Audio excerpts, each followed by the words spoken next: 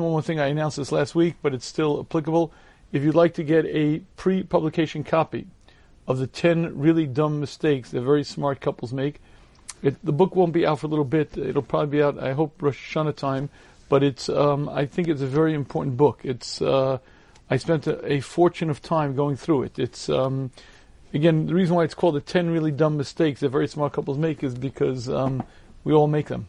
We all make them, and even after I wrote the book, I make them. So, but it's really, I very much recommend it. I think you'll find it very practical, very, very down to earth, and very real eights in terms of how to improve your marriage, how to really change it. And I cannot tell you how many people have told me that they've benefited tremendously from it. Really, a lot of it is based on some of the previous marriage seminars and et cetera I've given, but I think it's put together in a much more clear and comprehensive manner. So, if you would like a copy of the 10 really dumb mistakes that very smart couples make, the pre-publication copy, again, it won't be in the stores until Rosh Hashanah Yom Kippur. If you would like a copy, go to the Shmuz.com, THESHMUZ.com, and on the homepage banner, you'll see a section. Just click it, and you'll be able to purchase it. And it's Amazon print on demand. It's printed and sent to you. There are no copies. There are copies, but again, it hasn't been published yet. It won't be published for a good number of months. If you'd like to get a hold of a pre-publication copy, that's the way to do it. Okay, again, at theshmuz.com. So again, please feel free at any time to type in questions. Again, when we're finished, I'm going to take questions, hopefully live. Josh, Shalom Aleichem. Hi. Okay. Okay. Okay, so let's get started. The Jewish nation is unique amongst all the people, and because we have a very lofty and exalted status, we also have various mitzvahs that apply to us, that apply to no one else. But particularly when the Beis HaMikdash is built, and particularly when we're living in our land as we're supposed to, we're expected to be on an extraordinarily high madrega, very high level.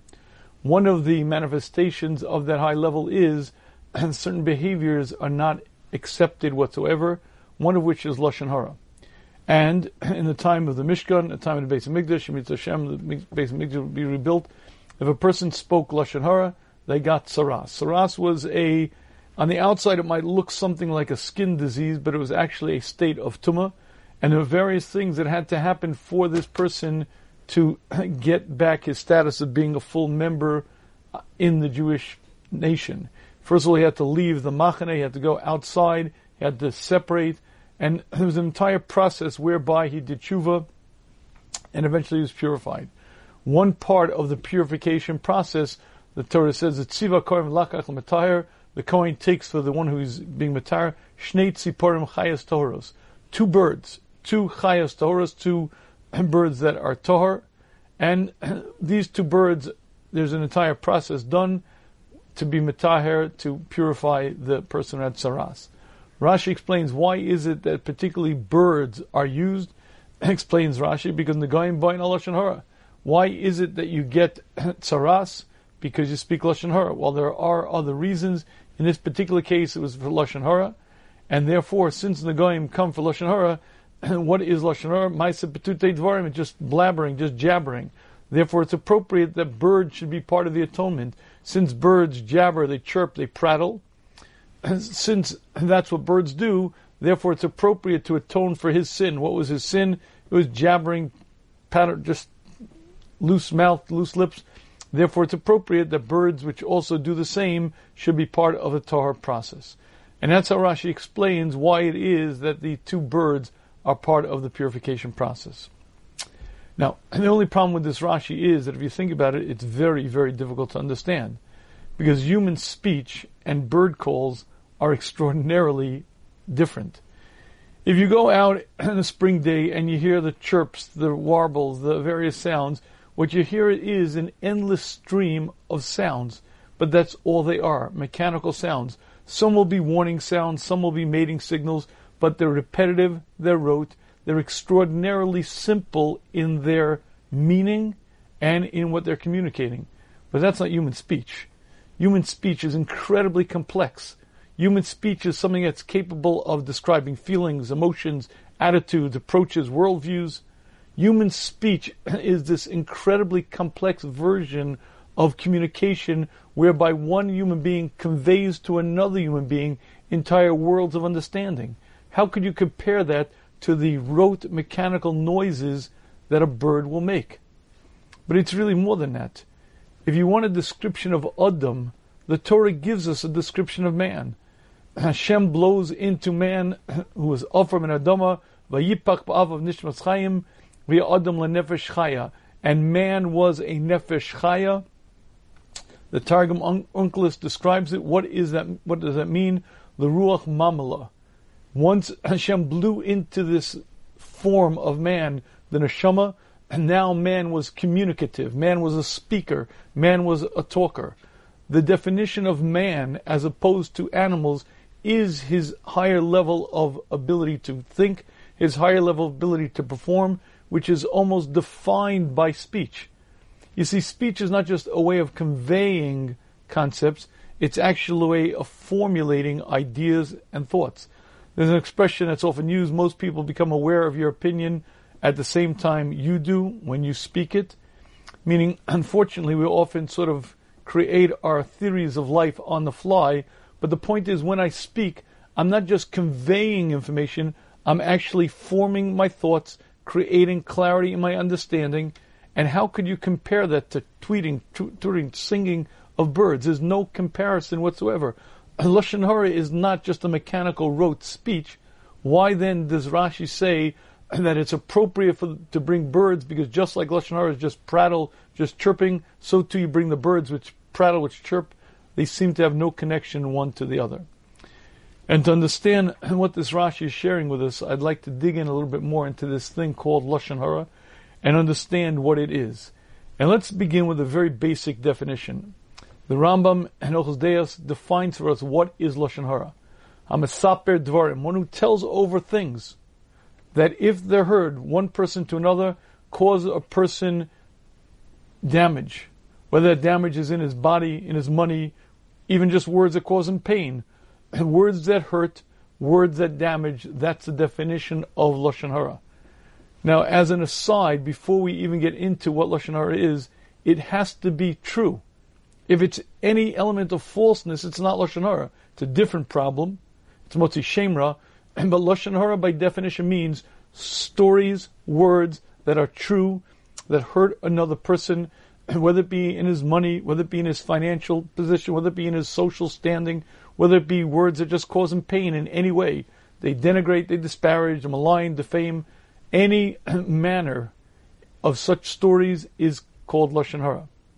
Now, when you think about it, you'll realize that much of what we speak about often falls into that category. We talk about things that people did, things that people said, things that happened to them.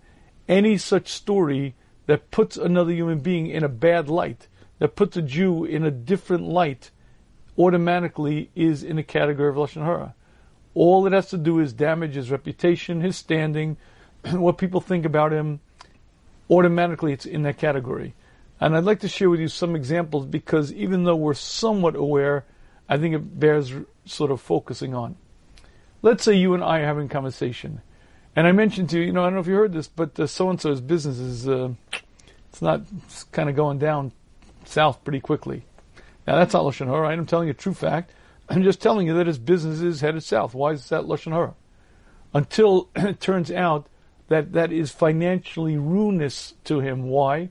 Because either he can't get a bank loan, or he loses customers, or it just damages his reputation. By the way, people are very, very careful about what other people think about them. Let's say I tell you a little story. I don't know if you know this, but so-and-so is having a little shalom bias problem. They're fighting. That's not Lashon HaRah, right? Well, it sure is, because any words that damage a person's standing, what people think about that person, a person's reputation. I tell you, as a kid with emotional problems, that's not Lashon HaRah, right? Well, it sure could be. Because again, if my words cause damage, cause harm, cause a loss of reputation or standing to a person, automatically it's in the category of Lashon HaRah. If I tell you he has a temper, he's arrogant, he's stingy, he's self-centered, but it's true. It's absolutely true. And that's exactly why it's Lashon HaRah. because all of those things will come back to haunt him, come back to hurt him, and regardless, even if they don't, they're highly degrading. And how do you know whether that's true or not? There's a very simple litmus test. You're talking about another person. What's the quickest way to stop any Lashon HaRah? When the guy himself shows up. You're talking about so-and-so, and so-and-so, all of a sudden he shows up. Now what happened? Why did you suddenly clam up? Why did you suddenly change the topic? Because if he were here, you never would have said it. Why? Because it's really not nice. It's degrading, it's debasing, it's disparaging, it's hurting his reputation, his standing, and if he were here, you would never do it. As a matter of fact, if you'd like to understand on one level what Lashon HaRah is, imagine I have my invisibility cloak. Okay, I read a little bit too much Harry Potter. I have my invisibility cloak, and I go invisible. And I'm in the base medrash, and I see one guy opens a sefer, and when he looks the other way, I close the sefer. He goes, hey, who did that? And then I go to another guy, his sefer's this way, I turn around, hey, who did that? And all day long I'm doing these kind of cute little things, but then I decide to step it up a little bit. I see a guy walking by, stick my foot out, trip, he falls. I see another guy walking by, boom, punch him. The joke no longer is funny. Why? Because that's hurtful. When you're hurting another human being, when you punch him, when you kick him, when you trip him, that's very, very nasty. Explains the Chavetz Chaim, that's exactly what Lashon HaRah is. Makeh re'eu b'seiser. The Torah defines it. One who hurts his friend, b'seiser, in hiding. I damage my friend in hiding. Why is it in hiding? Because he's not here. Believe me, if he were here, I never would tell the story. But it's because he's not here, and that's why I tell it. That's exactly when you know that it's Lashon HaRah. And I'd like to share with you one very important observation. Lashon HaRah is forbidden. It's a full lav in the Torah. Lo selech rachel ba'amecha is a full losasei, the equivalent to any other prohibition, the same as eating treif, the same as wearing shatnez, the same as many, many other prohibitions in the Torah. Lashon HaRah is absolutely forbidden. So here's the question. Largely, we know that. Yet, I'm also embarrassed to say, unfortunately, we speak Lashon HaRah. So here's the question. I don't eat treif.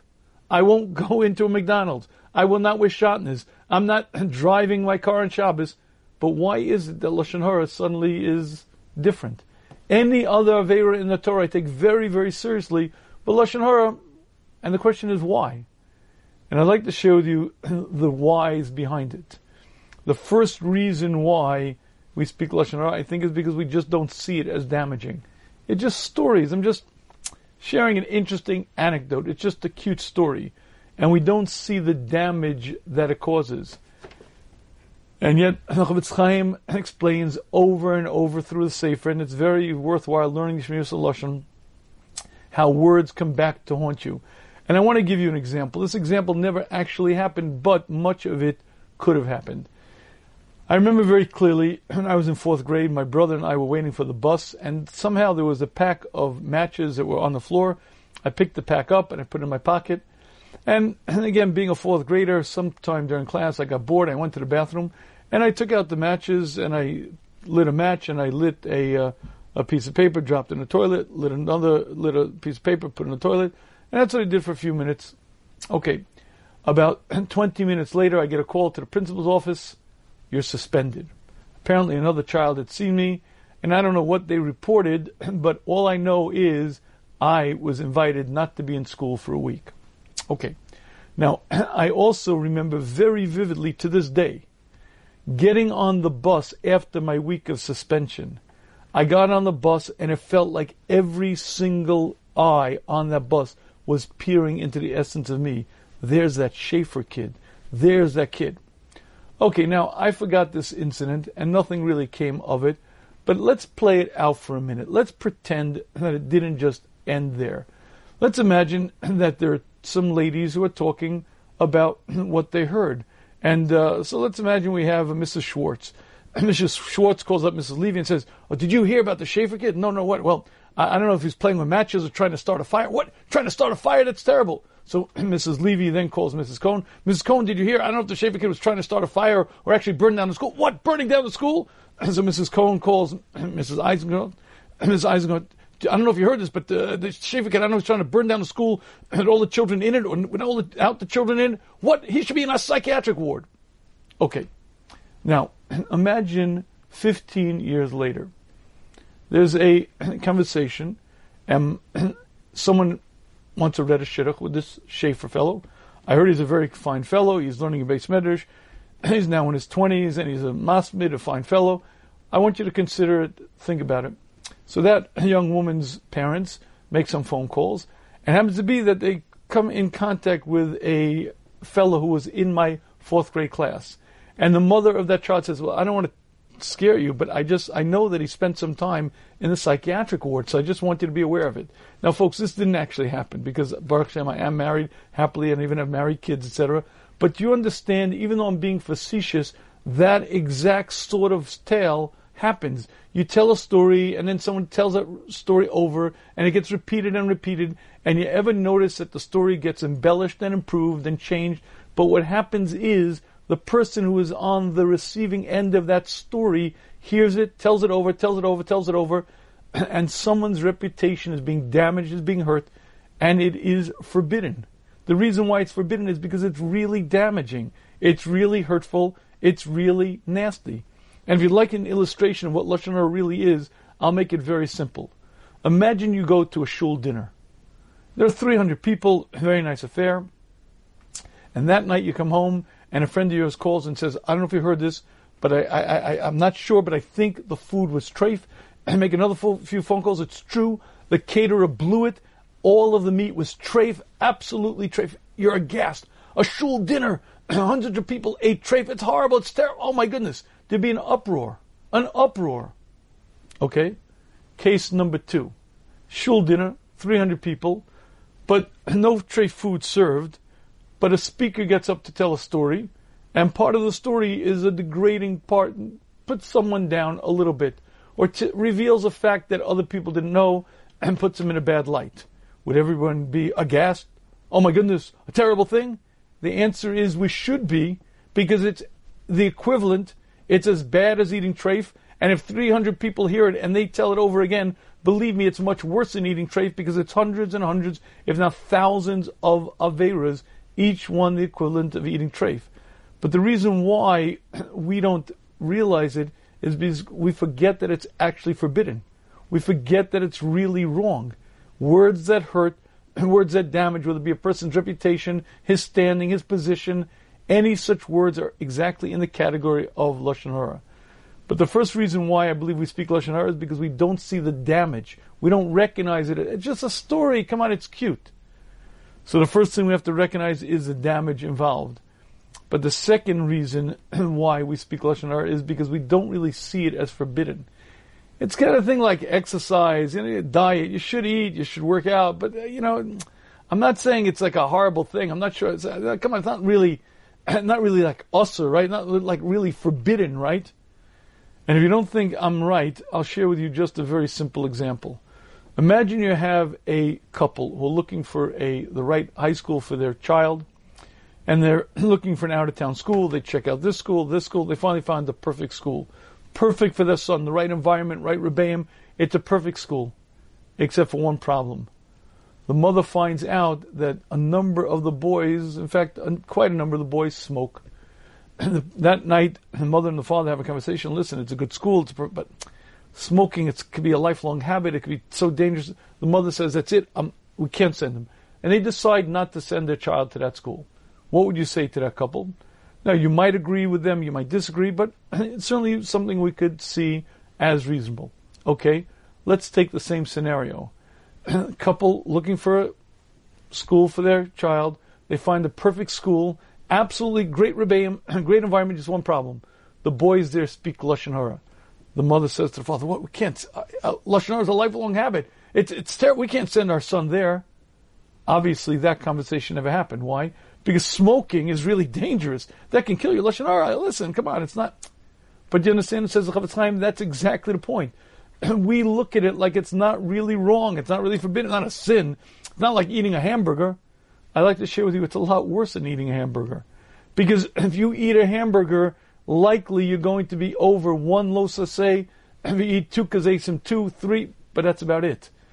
But as we'll see in just a moment, when you speak Lashon Hara on a regular basis, you could be over countless numbers of Averas. And the Chofetz Chaim says, this is how you understand a very perplexing Gemara. Gemara tells us of Avodah Zarah, Gilei Arayos, and Shfichas Damim, the three cardinal sins: idol worship, illicit relations, and murder. Those are the three big sins. And the Gemara also tells us that Lashon Hara is worse than all of them. Ask the Chofetz Chaim, it's not true. Idol worship is Chai Misa. You have to give up your life for it. Illicit relations, you have to give up your life. Murder, you have to give up your life. Lashon Hara is forbidden, but it's nowhere near the three cardinal sins. How does the Gemara tell us that Lashon Hara is worse than the three cardinal sins? Explains the Chofetz Chaim, there's one key difference between Lashon Hara and those three. And that is, every time you engage in Lashon Hara, you're going to be engaged in countless Averas. Number one, for me to speak Lashon Hara is forbidden. But number two, for you to listen to Lashon Hara is also forbidden. And for you to accept Lashon Hara is also forbidden. So immediately, the minute I tell a story, I immediately have been over A, Losei Lachrachel B'Amecha, two, Lifnei Iver, on two separate Averas. Lifnei Iver for you to listen, Lifnei Iver for you to accept. So before you begin, automatically there are three Averas that I'm over any time that I speak Lashon Hara. But it really cuts a lot deeper than that. Loving your neighbor like a friend. If your neighbor was here, you'd never say it. Why are you saying? Because he's not here. You violate Judge your neighbor favorably. Anytime you speak Lashon Hara, invariably there was some element of not giving him the favor of the doubt. Losonu ish esamito. Do not oppress your friend. Oppress your friends mean that do not hurt him. Do not cause him pain. He may not know it now, but when he finds out later, it's surely going to be go in the ways of Hashem, have good midos. Explains the Chofetz Chaim that there are 17 los assays and 14 assays that a person can violate. He says, granted, it's unlikely that you get all 17 and 14 in one story, but he says it's invariable that you'll be over 5, 6, 8, 9, 10 of these Averas. And if you'd like to know how the Gemara says Lashon Hara is far worse than even Avodah Zarah, Gilei Arayos, and Shfichas Damim, the three cardinal sins, Rabbeinu Yonah explains to us something very, very powerful.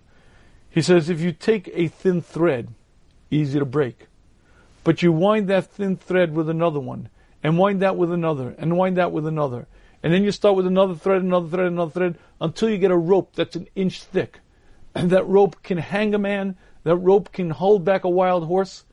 Lashon Hara is not one thread. It's not one Avera, and it's countless Averas each time. But each part of the story is a separate losasei. But it's not one losasei. You see, when I eat that cheeseburger, it's one losasei for each kazayah. She'll tell me there's 2, 3 losaseis. But when I speak Lashon Hara, invariably I've violated countless different losaseis and assays. It may not be 17 and 14, but it's a whole lot more than 1 or 2, 5, 6, 8, 9, 10. But it's every word of the Lashon Hara.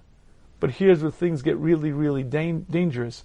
When I told a story to you, you then told the story to somebody else, who then told the story to somebody else, who then told the story to somebody else, and before you know it, the chain goes on and on and on, and the damage to reputations is incredible.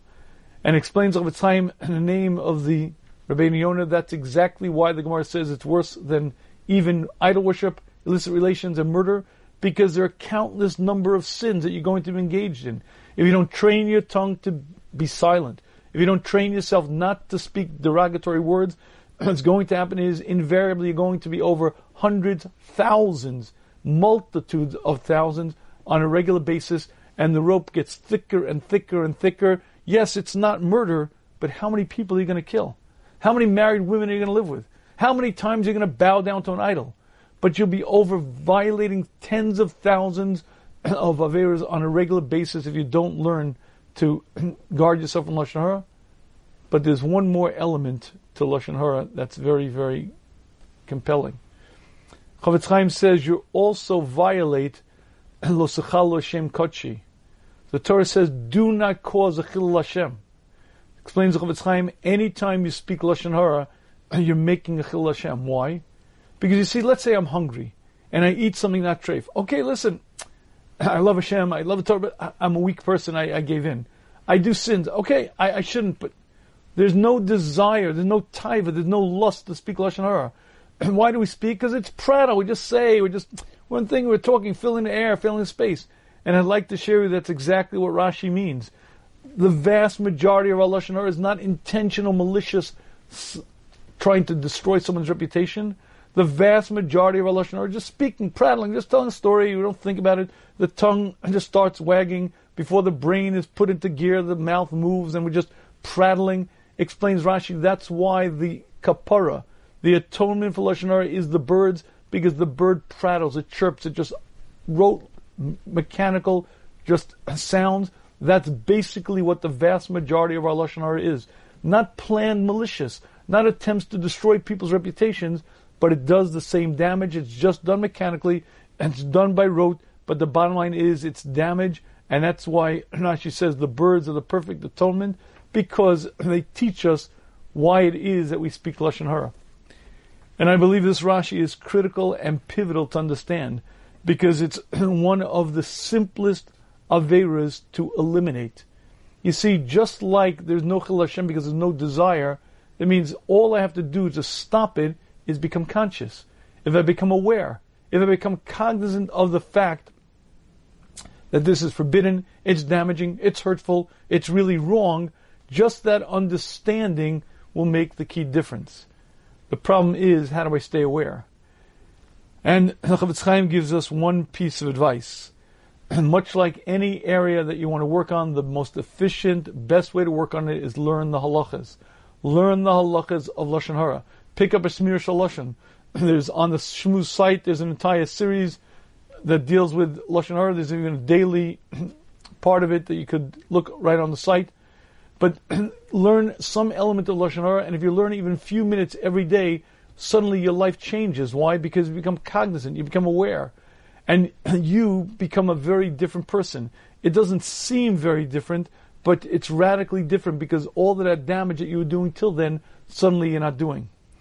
But I'd like to share with you that probably the reason why it's most difficult for us, maybe of any generation, to actually be careful about Lashon HaRah, is because we're living in a time when information is so accessible, so available. Communications in our day has become so incredibly fast and strong.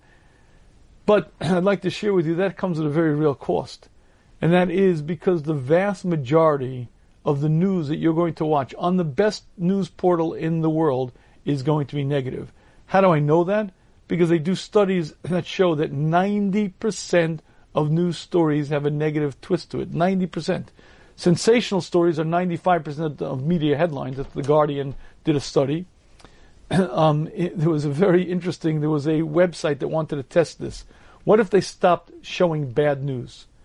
Now, this is a website in Russia, a news website, and they decided for one day to show only positive spins, no negative news on the website. And what they found was, for that day that they showed only positive spin, no negative news, they lost 66% of their viewership for that day. People just left and didn't come back. They were gone. There's no bad news. And as ironic as it sounds, they do studies that show bad news catches 30% more attention, and we seem to be gluttons for car crashes, murder, disease, outbreaks of war. We're hungry for it. And the news media produce it for us on a regular basis. And what we become so accustomed to is what the world accepts as normal.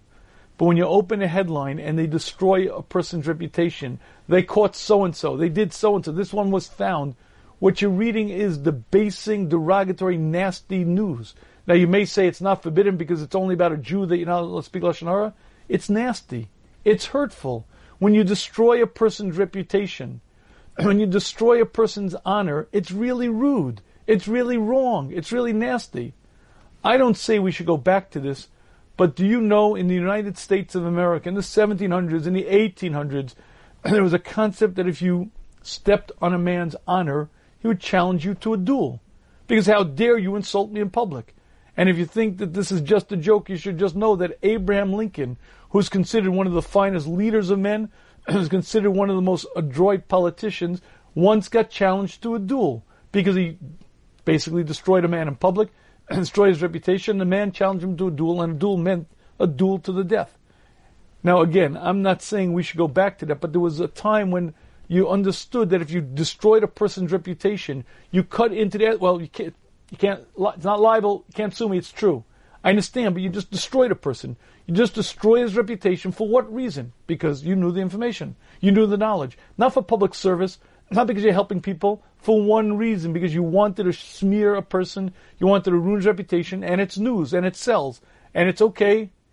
And when you read this stuff day in and day out, you become so accustomed to it that it almost sounds normal. Well, I'd like to share with you. I don't care. It is not normal and it is not regular. I am not a fan of the mayor of New York City. I am not a fan of the governor of New York City.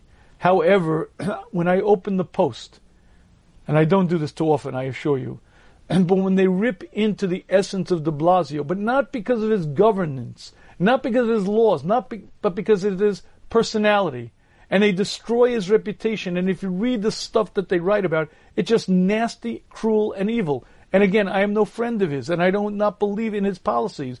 But nevertheless, you can't just debase a man. You can't just destroy his reputation. Well, you can't sue me for libel because it's true, and you have to The whole concept is so ugly, so disgusting. And I'm sorry to say this, but this is probably another reason why it's a very good idea to shut yourself off from the news.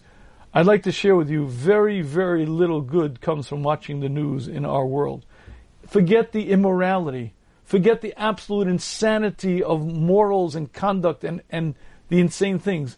Would you like to understand the damage that happens to a person? First of all, 1 out of 10 people in the United States of America check the news every hour.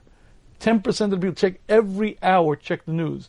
But when you begin to read about the vast amount of carnage and destruction and damage, and you read things, what you begin to realize is it's not just regular.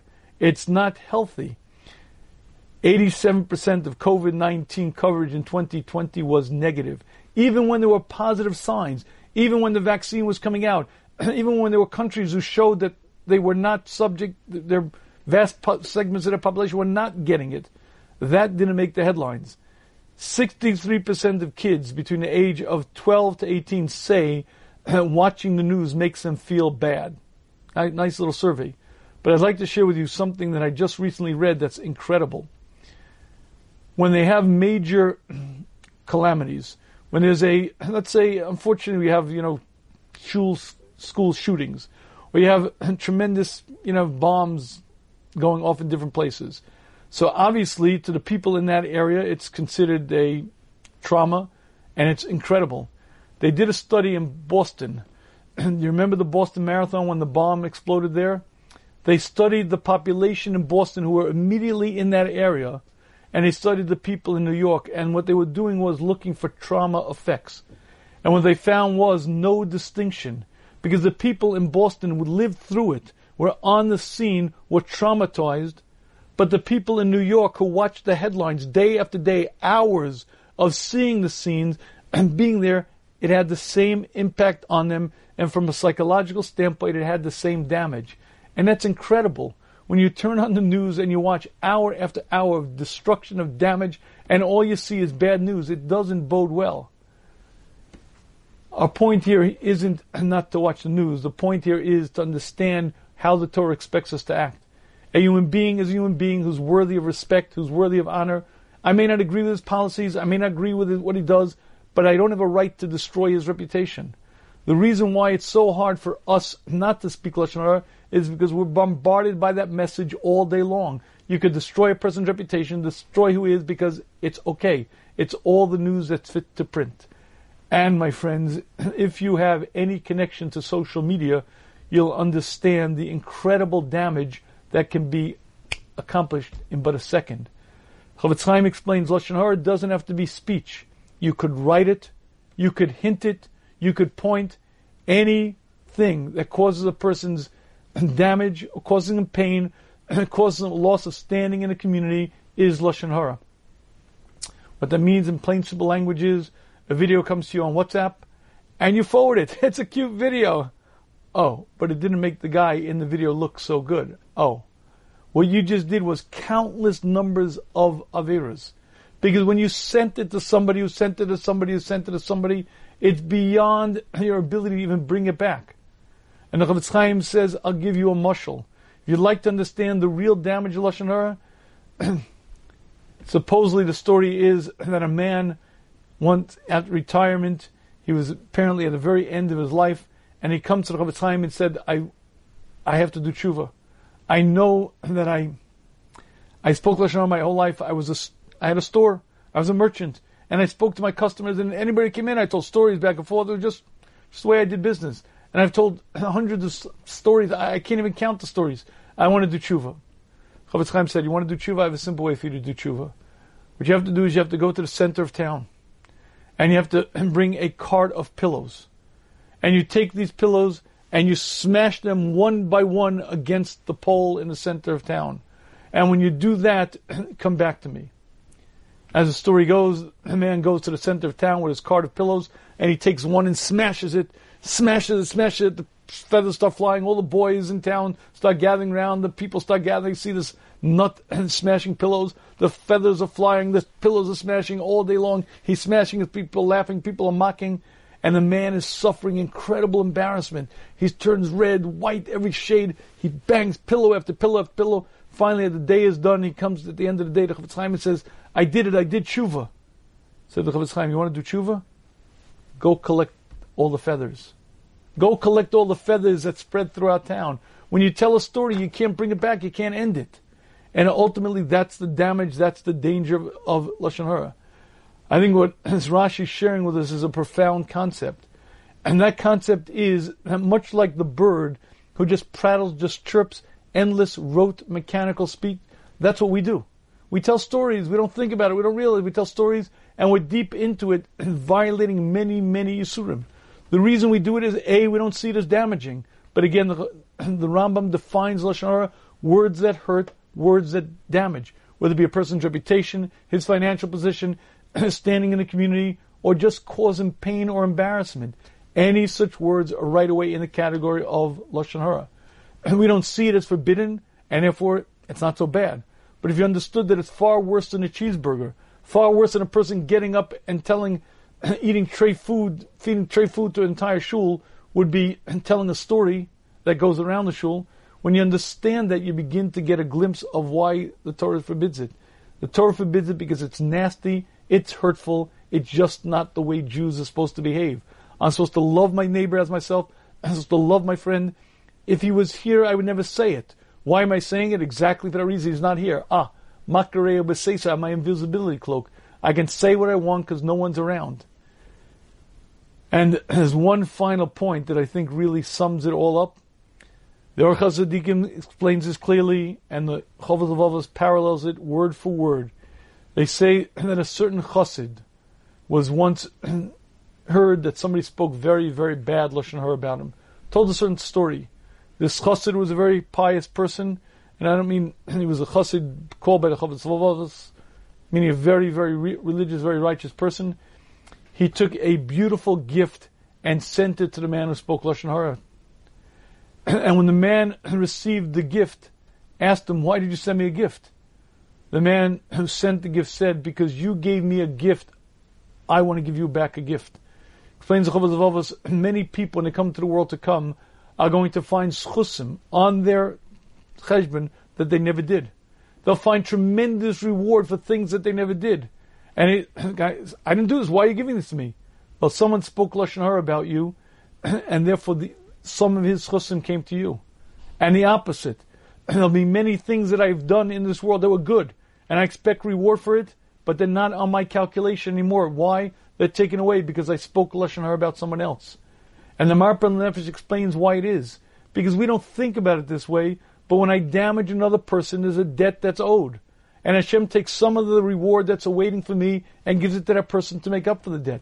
And the opposite, if someone speaks about me, then they take from him and give it to me. And the Magid Misharim, who was a Malach, used to learn with the Beis Yosef. In the Sefer, he writes that when he sees people speaking Lashon HaRah, it's like their mouths open and they're pouring out gold and silver. You could spend so much time working on things, developing and working, and you have so much reward waiting, and you spit it out. You just regurgitate it, you spit it out, and it's gone, and you give it away.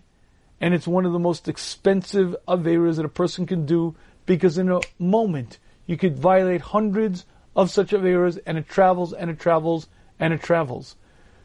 The tzipor is a perfect example because it chirps mindlessly. The vast majority of our Lashon HaRah is that way, and I think when you think about it, it becomes much easier to work on.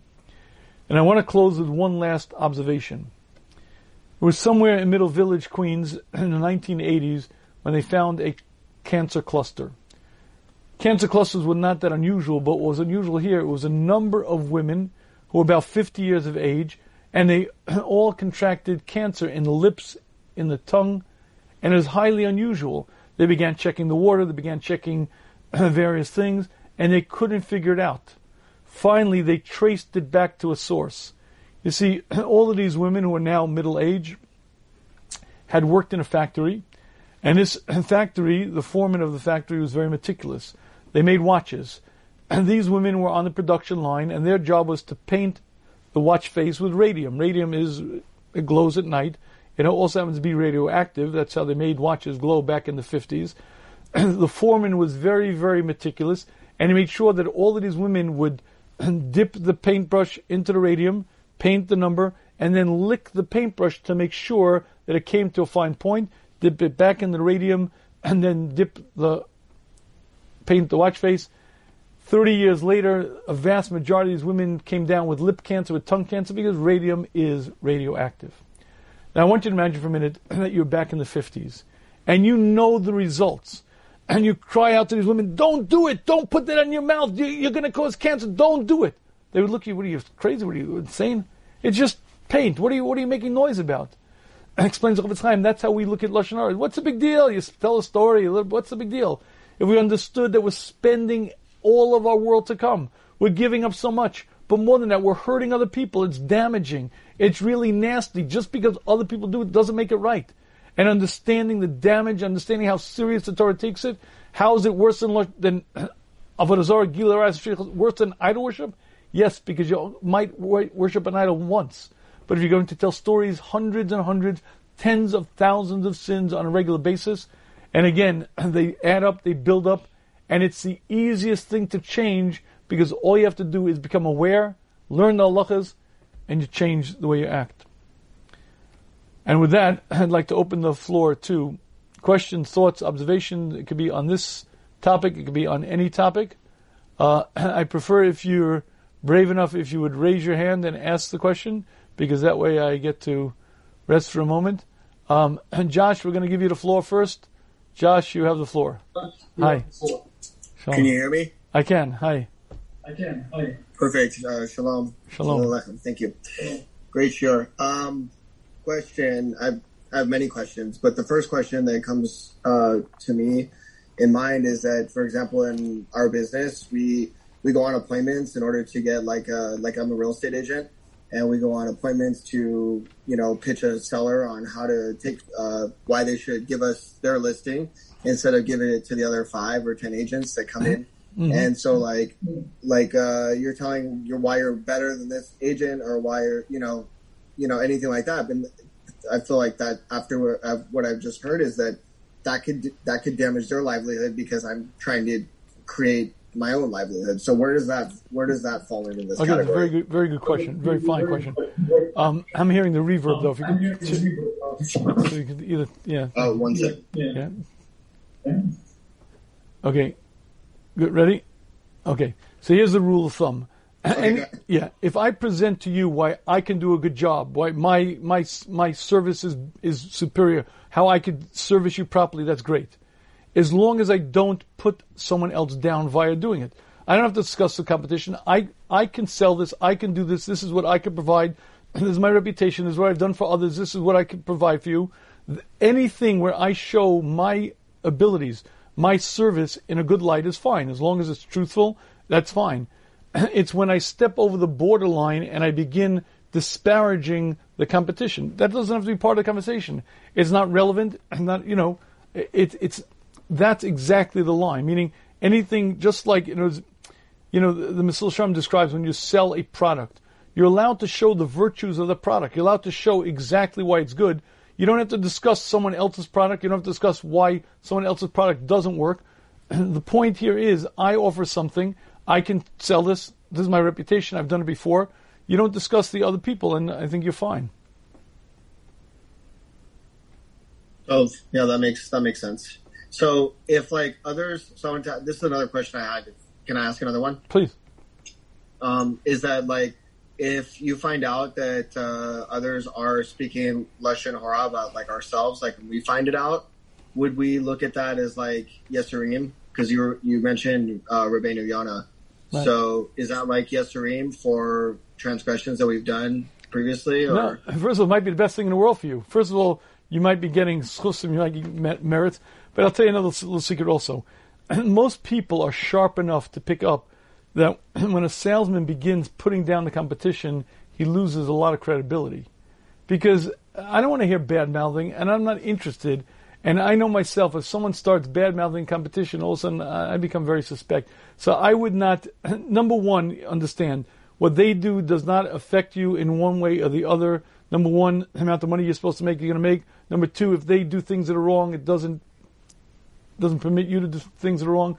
But more than that, I believe that most of the time people respect integrity. People respect honesty. People respect a person who is professional and offers a service and presents himself well.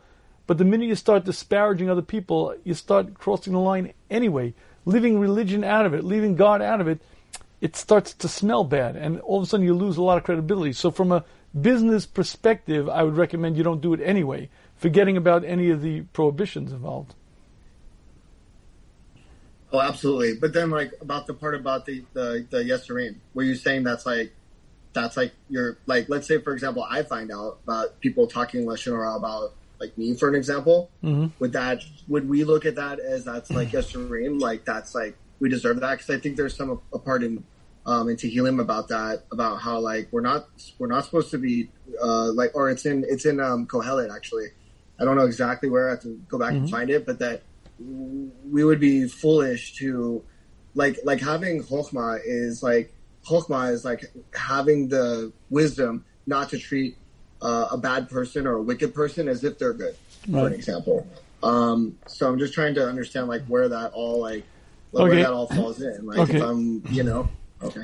The Chavos says, I'm going to teach you how to take an insult. I'll teach you how to take a rank out. When someone ranks you out, someone rips into the essence of you, you're supposed to turn your eyes heavenward and say to Hashem, thank you, Hashem, for revealing a little of my many flaws. I'm supposed to recognize that this person cannot harm me, can't help me, and he's but a messenger. Hashem is sending that message, and that message is for my good. Why? Because it benefits me. Hashem wants me to improve, wants me to work on myself, whatever it may be, but I'm supposed to recognize this human being can't harm me, he can't help me, and there's a message coming to me from Hashem. I'm supposed to turn my eyes heavenwards and say, thank you, Hashem, for revealing a few of my many flaws. So that's how you take an insult. Okay, easier said than done, though, but okay. All right, Josh, nice talking to you. Okay, good. Okay, BP Simon, you have the floor. Yes, you do. Do you? I think you do. Now you do. Shalom Aleichem, hi. Okay, now, can you hear me? Yes, I can. Hi. Yeah. So this happens to be people who know me. This is an area where know that I don't know whether it's at some point I made an active effort to not want to hear or speak Lashon HaRah, or it's always bothered me on a net level, but it doesn't make a difference really. If someone starts going down that path of not being interested in Lashon HaRah, it becomes part of your nature after a while. When people are around you start speaking Lashon HaRah, literally, if I'm at a table and people start speaking, I physically feel like I have to go someplace else. That's great. Like I feel ill. Like you hear the stories, you feel this, and people who know you know, like, hey, we better not speak this way around him, because you don't have to even say anything after a while. They see it around you, like it becomes It becomes like an obvious thing. In Pesach, one of my relatives, I think one of the biggest issues we have is now we have Jewish news sources without maybe it's Lashon HaRah to say what the names of these sources are. Right. But we have these sources like you don't have to go to New York Times. You now have Jewish news sources. So one of these ones that calls itself a nice Yiddish name, I started telling my relative, I said, why don't you just call it what it is? It's the Lashon HaRah blog. Yep. So I said, if you want to quote me from this source, just call it what it is, the Lashon HaRah blog. So they do. If they ever get a quote from it, quote the Lashon HaRah blog. You know what ends up happening? They stop quoting from it so often because it sounds bad if they have to say, the Lashon HaRah blog said such and such. Because no one wants to say they're speaking Lashon HaRah. But I said, fine, you quote from me, whatever you want, just call it what it is. Call it the Lashon HaRah blog. Right. So they don't quote it anymore because the Lashon, they know that if they want to quote it, they say Lashon HaRah blog. That's what. Right. Unfortunately, I can't agree more. People around this. I cannot agree more. I think you're right on target. There are many, many news sources, again, even in the Jewish world, that print stuff that's incredibly, that's outrageous. It's worse because then they only pick the Jewish sources. Right. It's like they're going to filter through all the news and just only malign. That's about the Jews. Right. We're only going to disparage Jews. We only defame Jews. We don't defame anyone outside our own faith. So you can be sure that this is Lashon HaRah. New York Times, maybe it's about a non-Jew, maybe it's not, but our source will tell you the Lashon HaRah about the Jews. I hear you. And now you can get it with WhatsApp. You can get a WhatsApp update. Every time there's a news story, they'll send you a WhatsApp.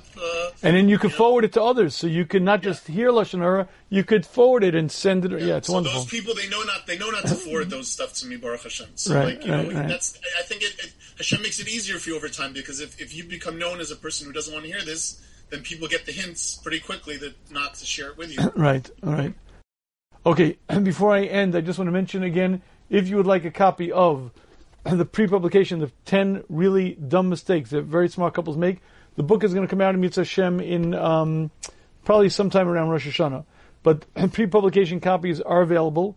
I think it's a very practical, very useful marriage book. Josh will tell you all about it. I hope, Josh, I'll have to ask you later to send me an email, tell me what page you're up to.